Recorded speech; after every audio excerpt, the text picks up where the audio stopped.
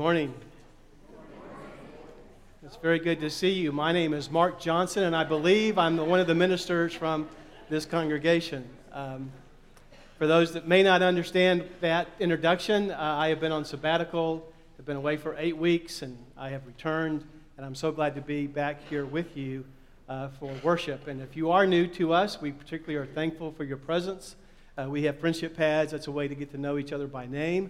But mostly just hear our heartfelt welcome to you for being here, and we are glad that you are a part of our worship experience this morning. I've had a wonderful time on sabbatical, but before I talk about that, because there's more to share than time to share it, I want to say a word of gratitude. Gratitude to you, the church, for allowing me to have this very rewarding and memorable time, really treasures that I will carry with me the rest of my life. And we'll find a Wednesday night where I'll share a little bit more. But thank you for your support and the opportunity of having the sabbatical. Secondly, I want to say a word of gratitude to all the preachers who did a fantastic job with great sermons. I actually was able to watch 2 of them live on the YouTube live stream. Once in an airport with a good internet connection, and the other on the back deck on a beautiful Sunday morning. And I really hate to advertise that service because I would like for you to come to church and see each other. But if you're not here, that is an incredibly rewarding way to be connected with your congregation, whether you watch it live or later in the week. Aaron's work with the YouTube live stream and the work back there, it's really, really nice. And so I was worshiping with you a couple of those times, but also saw a couple of them later in the week. And they were great sermons. The bar's been raised. I'm going to have to do a little better job, it looks like.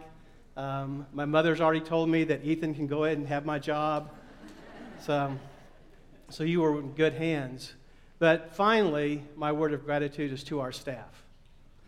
To Charles and Aaron and Raleigh and Mark and Thomas, and the hard work. I can see you want to give God thanks through your applause, so go ahead and do that, would you, for them?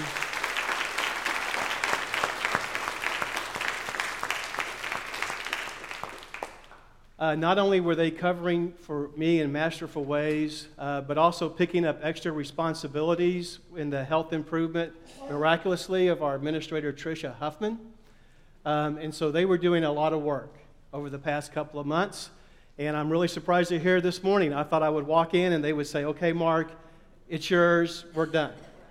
But thank you for your hard work, and I really appreciate all that you all did in the past 2 months. It's incredible. A sabbatical is a glimpse of glory, a time to recharge your batteries and move out of your normal routine, a time to hopefully lift your spirits as my spirits were lifted during it. It's a recognition that we're never completely home free until we're called to our final place upon the earth. But in the meantime, we have these glimpses, these snapshots of grace and mercy and kindness and love and renewal, and that helps us along the way. It helps us recognize the presence of God in our world. It is my prayer that as we worship today, we will ponder and again appreciate those glimpses of glory that are here all around us. As we lift up the name that has saved us, as we sing the songs that enliven us, as we are inspired to walk the way of discipleship in the compassionate mercy of Christ. And so it is in His name that I welcome you as we begin this day of worship at Central Baptist Church. Welcome at this place.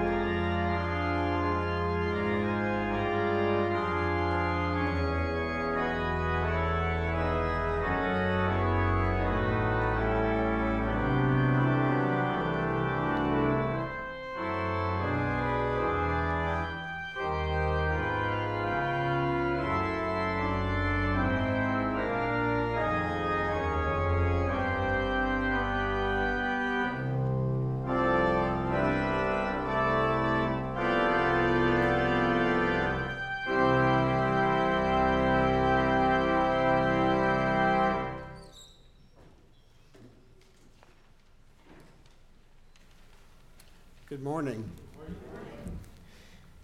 If you would join me by standing, if you're able, with the call to worship.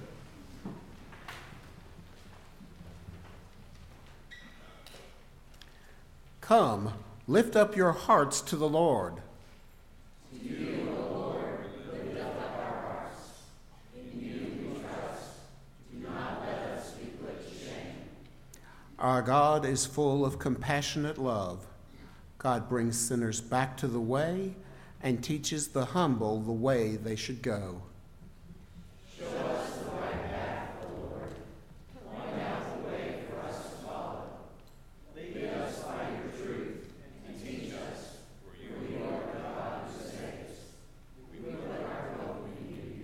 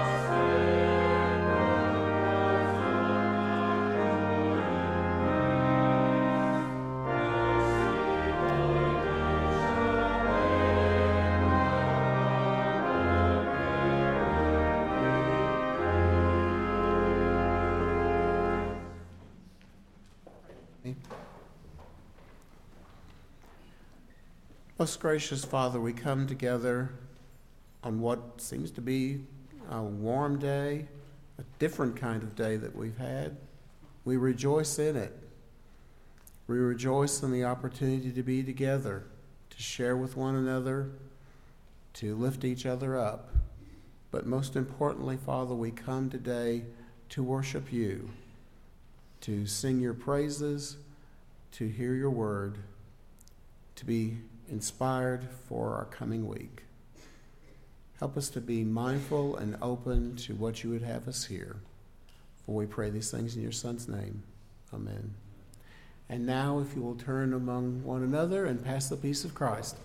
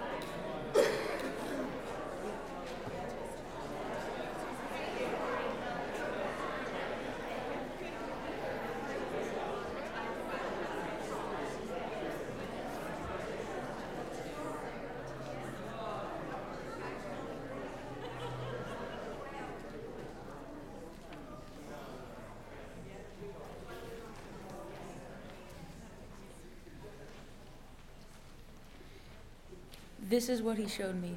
The Lord was standing beside a wall built with a plumb line in his hand. And the Lord said to me, Amos, what do you see? And I said, a plumb line. Then the Lord said, see, I am setting up a plumb line in the midst of my people Israel. I will never again pass them by. The high places of Isaac shall be made desolate, and the sanctuaries of Israel shall be laid waste. and I will rise against the house of Jeroboam with the sword. Then Amaziah, the priest of Bethel, sent to King Jeroboam of Israel, saying, Amos has conspired against you in the very center of the house of Israel.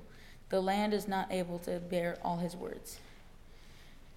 Now, a Christian witness. We've been praying for you unceasingly and asking that you attain the full knowledge of God's will and perfect wisdom and spiritual understanding. Then you will lead a life worthy and pleasing your God in every way. You'll multiply good works of every sort and grow in the knowledge of God. And by the might of God's glory, you will be endowed with the strength needed to stand fast and endure joyfully whatever may happen. Thanks be to God for having you worthy to share in the inheritance of the holy ones in light. And God rescues us from the authority of darkness and brought us to the reign of Jesus, God's only begotten. And it is through Jesus that we have redemption, the forgiveness of sins. For the word of God that works its way into us. Thanks be to God.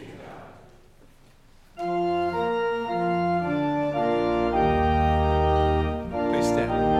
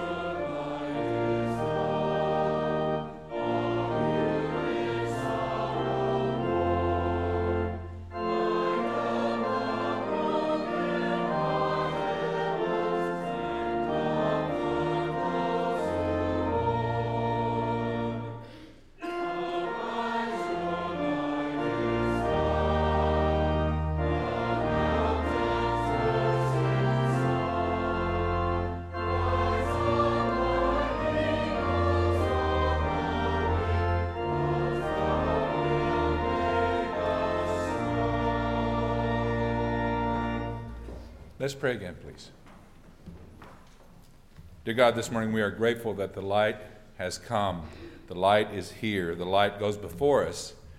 Yet the responsibility that we have to also be the light, to be shining examples of your love, to try to be shining examples of your generosity, to be shining examples of how to offer one another peace and grace.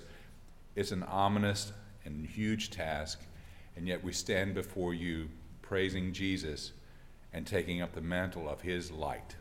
And it's in his name I pray. Amen. Please be seated.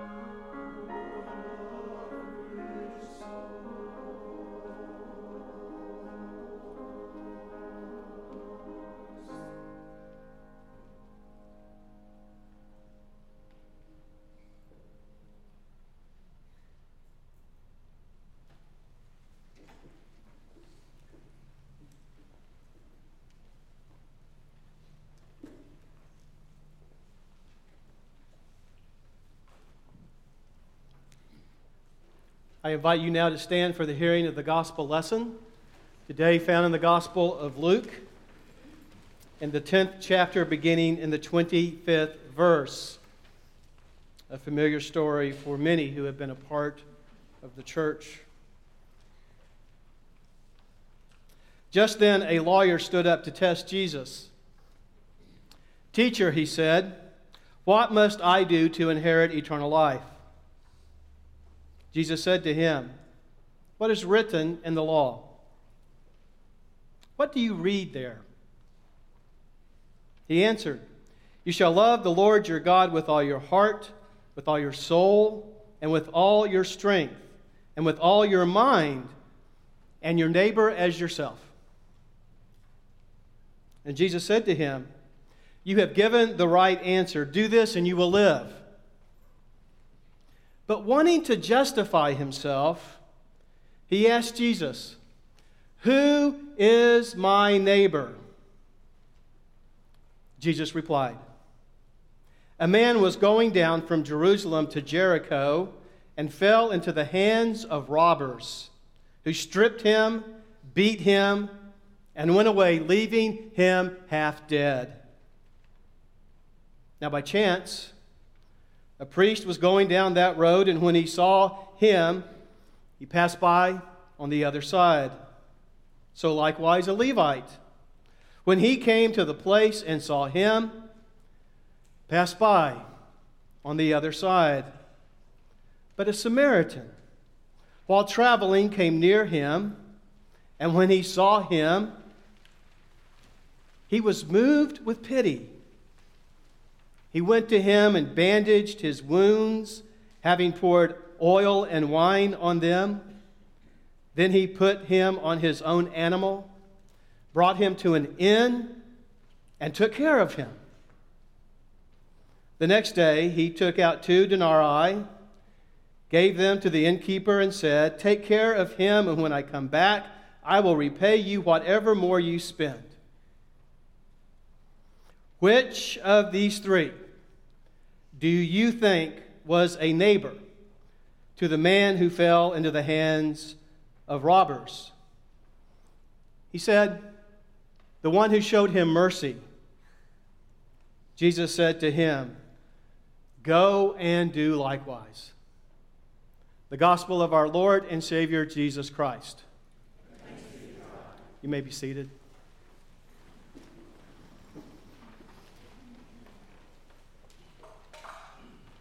Before there are traveling mercies, there are traveling anxieties.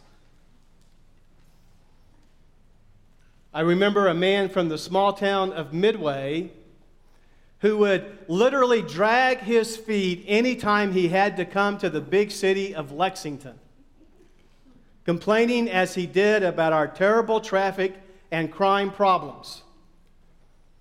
Getting on a plane was absolutely out of the question for him, and he refused to visit his daughter and their family in Cincinnati, expecting that if they were going to be together, they would have to come to him rather than him going to them.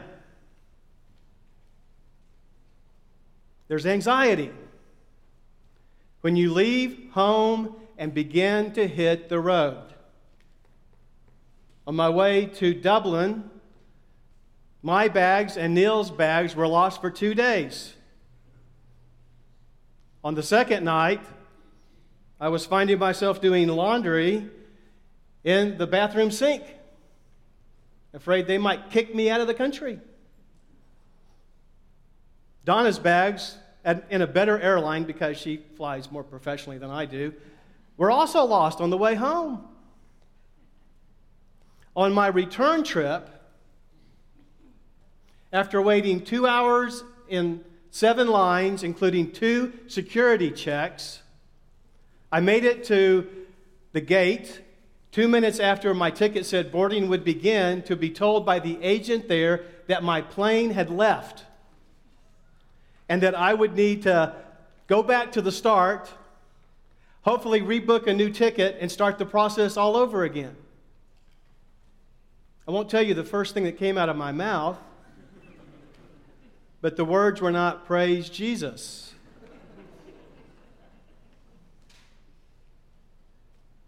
Traveling has anxiety.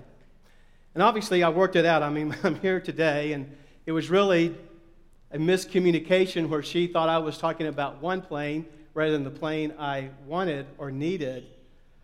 But my frustrations are minuscule. Maybe a total of 20 minutes of stressful living. When I knew that I had a nice house to return to, I had a job waiting for me, a job I enjoy doing that gives me a lot of meaning in life, and that I had plenty of family and friends that were going to welcome me back home. My momentary anxiety, a mere shadow, compared to the very real and heartbreaking travel challenges being faced by the desperate, the marginalized, and the vulnerable. Displaced persons all over the world, immigrants and refugees, victims of unbridled genocide, fleeing violence and war, traveling thousands of miles through dangerous conditions, facing thirst and hunger and starvation, enduring rape and abuse, and closer to home, being detained indefinitely by a wealthy and affluent country that I dearly love, with neither the time, nor the resources, nor the willpower to offer soap, or showers, or toothbrushes, or safe water, or what we might call dignity. Arising from Scripture comes an ancient story. It's one of our best, really, easily in the top 10 of all the moral lessons and wisdom we may have gleaned from 2,000 years of Christian tradition. A parable offered by Jesus' response to a timeless question. Who is my neighbor? How wide is the circle we are required to draw around God's commandment to love one another? Who gets in? Or maybe the truer question, the one we are really after. Who can we let out and be left out? At the Lights for Liberty gathering at the Courthouse Plaza in downtown Lexington this past Friday night, we joined with other cities all over the nation to pray and give attention and affirm and direct action toward those in our community, mostly of Hispanic heritage, that are feeling under assault by our country. Speaking there was a congregational friend, personal colleague, Rabbi David Wershafter, who reminded us of a groundbreaking moment in American history. The date was August the 28th, 1963. The American preacher prophet, Dr. Martin Luther King Jr., was soon to deliver his unforgettable "I Have a Dream" speech at the Lincoln Memorial in Washington, D.C. Just before he spoke, he was introduced by an American rabbi, Jehoiakim Prince, who said, and I'm paraphrasing here to be more inclusive, these words to the listening millions of Americans, 1963. In the realm of the Spirit, our ancestors taught us thousands of years ago that when God created humanity, we were created as everybody's neighbor. Neighbor is not a geographical term. It is a moral concept. It means our collective responsibility for the preservation of each other's dignity and integrity. And as we jump into the conversation with Rabbi Jesus, I think he would agree. Our willingness to care for one single human person is a reflection of our willingness to care for all human persons. Because when you start asking the question, who is my neighbor, as a means to test others and justify yourself, you can easily start making a list of exclusions. Things like race, or gender, or national origin, or economic status, or religious or non-religious affiliation, or sexual identity or orientation. Or can we add citizenship status? And before you know it, you've built an army of reasons to keep the world out. Fortunately, Jesus doesn't get lost in the rhetoric of abstract reasoning, as I might be prone to do. He's far too clever to get drawn into a philosophical debate, a testy back and forth. He starts kindly, gently with his inquirer. "Tell me, please," he asks, "what do you read? What do you think? What is your perspective on who is my neighbor?" The answer, a legitimate one. Our love for God is validated by our love for one another. Then Jesus does a mind-blowing thing. He tells a simple story with world-shattering significance. Imagine, as I embellish his teaching, you are traveling alone, away from your family and friends, and you happen to fall into difficulty, a trouble so terrible that you are stripped of all your clothes, left with nothing, no wallet, no cell phone, no means to get help, and worse, you are beaten within an inch of your life, and your body is so severely bruised and battered that you can't even lift your head except to slowly watch how your life's blood is dripping into the dirt below. Would it really matter to you, with every critical second passing by, where your life hangs in the balance, as it might concern us in a theoretical conversation and its safety? Would it really concern you then about the kinship and identity credentials that you may share with a person, any person, that you desperately pray might come to your aid?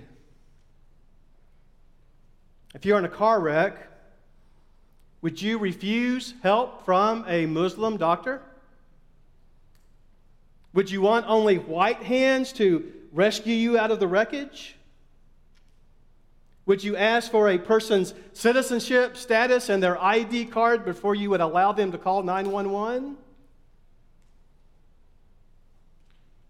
Jesus answers this question for us and for all of his listeners overhearing him, including his own disciples. Do you remember? The early part of chapter 9, Jesus had just sent them out on their full immersion mission experience, and he told each of them, when you go to share the gospel, don't take your purse, don't take your wallet, don't take extra change of clothes, don't even take your shoes. Instructing them that there would be no Airbnb confirmation and no prepaid debit cards to be his disciples. But instead, they would have to rely upon the kindness of strangers, helping us all to reverse our perspective as we seek to follow Him, from the person who is capable to offer help to the person who desperately needs it.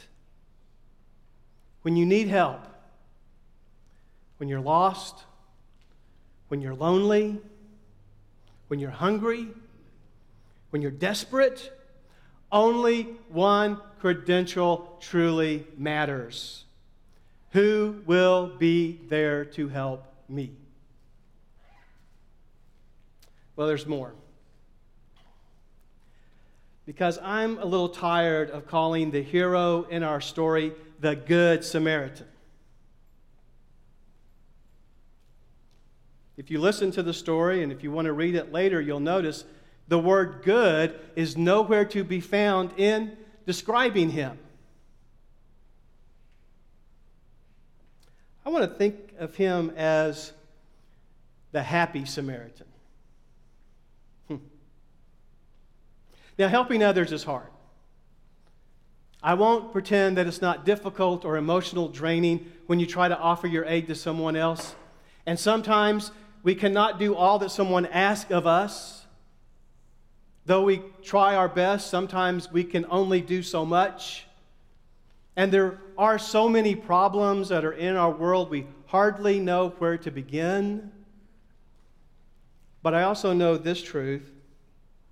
There is no greater fulfillment of the heart for you to know how you have helped a brother or a sister or a sibling.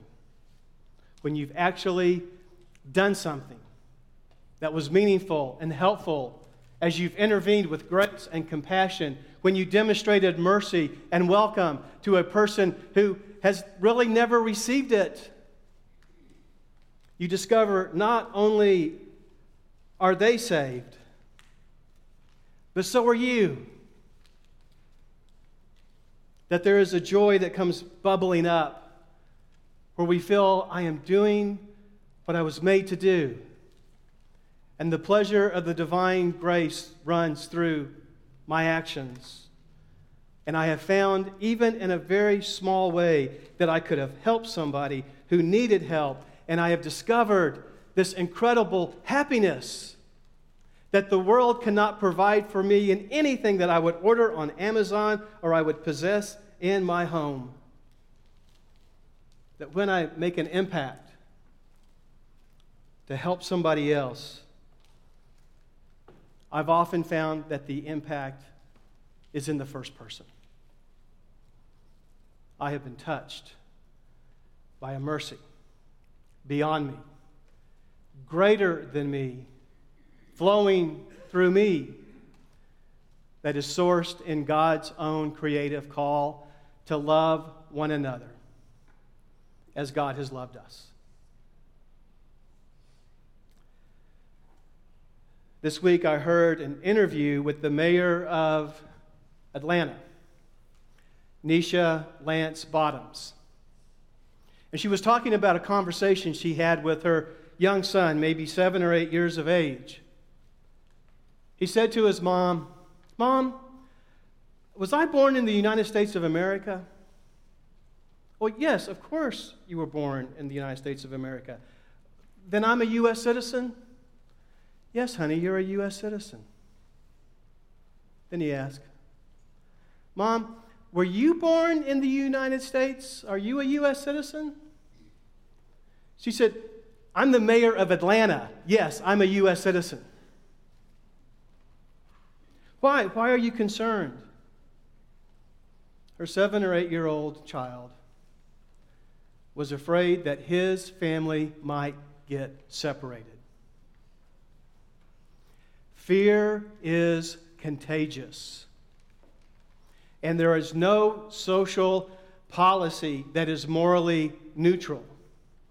And when we foster a climate of fear, especially fear of the other, it permeates every aspect of our awareness, even down to the hearts of our children.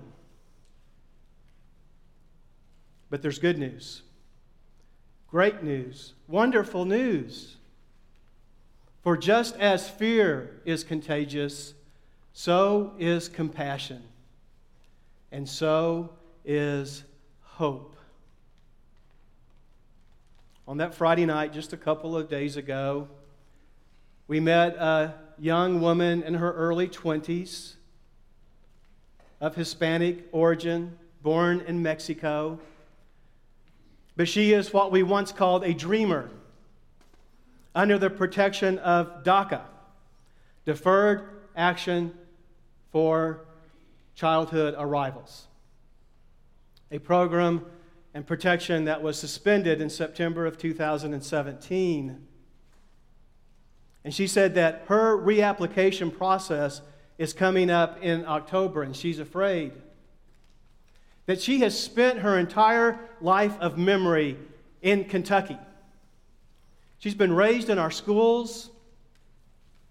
She's been educated in our universities. She has paid her taxes. She's obeyed our laws. She has worked as a teacher, helping teach our children. And now she's afraid that this country, the only home she's ever known and the one she deeply loves, might be taken from her, and she will be sent away. I hope not. Maybe not. But can you, for a moment, appreciate the fear, the anxiety, the worry? Can just for a few seconds we get down in the ditch with solidarity and love and concern? She said, I won't tell you what I was called recently in a Lexington restaurant. It was too hateful to repeat.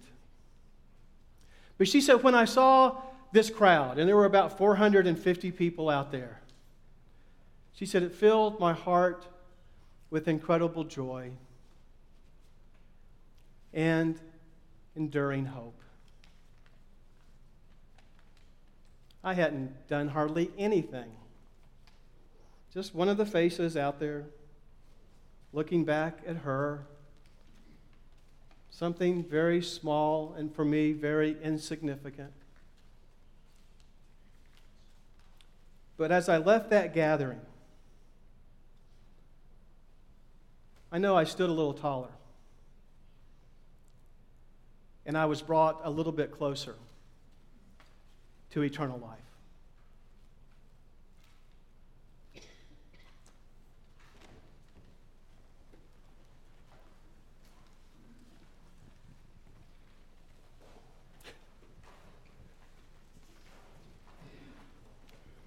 We close each service with a time to sing, time to lift up our spirits and lift up our faith, and to respond to the call of God.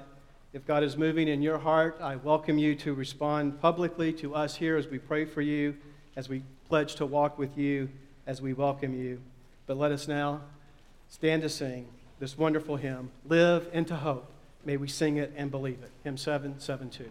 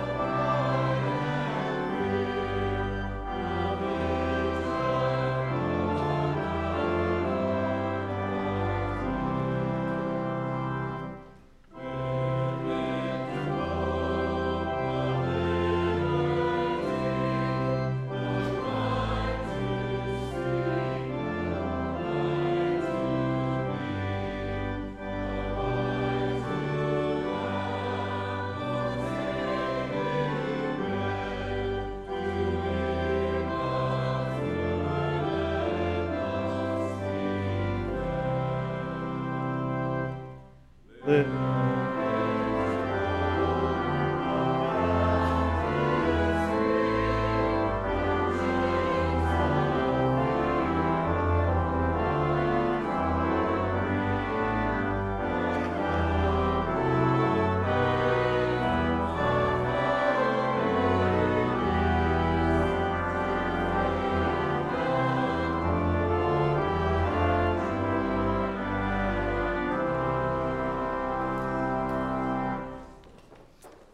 is so wonderful to be back with you here for worship. I have to admit, I'm not used to working this hard on a Sunday morning, but it's been fantastic to have gathered back as God's people and to be back with you as we now move through the end part of the summer and look forward to what for us normally is a new year, because it always feels like we're on a school calendar no matter who we are and no matter how old we are. There are some wonderful events that are coming up. That's in the insert that you have in your bulletin if you'd like to take that home. There's a group hiking the Pinnacles this coming Saturday, and if you want to have more information, check with Aaron. There's also 2 or 3 book groups, two groups this week, reading Southernmost by Silas House. Hopefully you can join the discussion, but at least get the book and read it so you can have discussions if you're not in that group. So that means get a summer reading task, Southernmost by Silas House, a man from Eastern Kentucky. So you're supporting Eastern Kentucky and Kentucky artists by your purchase of that book. There's knitting. You'll notice the invitation to walk through the post-it notes about the active in the Spirit. Am I leaving anything out? Okay. Let us hear now our blessing found today in the good news of Ephesians. May you be strengthened in your inner being with the power through Christ's Spirit, and that Christ may dwell in your hearts through faith as you are being rooted and grounded in love. I pray that you may have the power to comprehend with all the saints what is the breadth and the length and the height and the depth, and to know the love of Christ that surpasses knowledge, so that you may be filled with the fullness of God. In the name of God, the most graceful, Jesus, his holy Son, and the power of the Holy Spirit. Amen.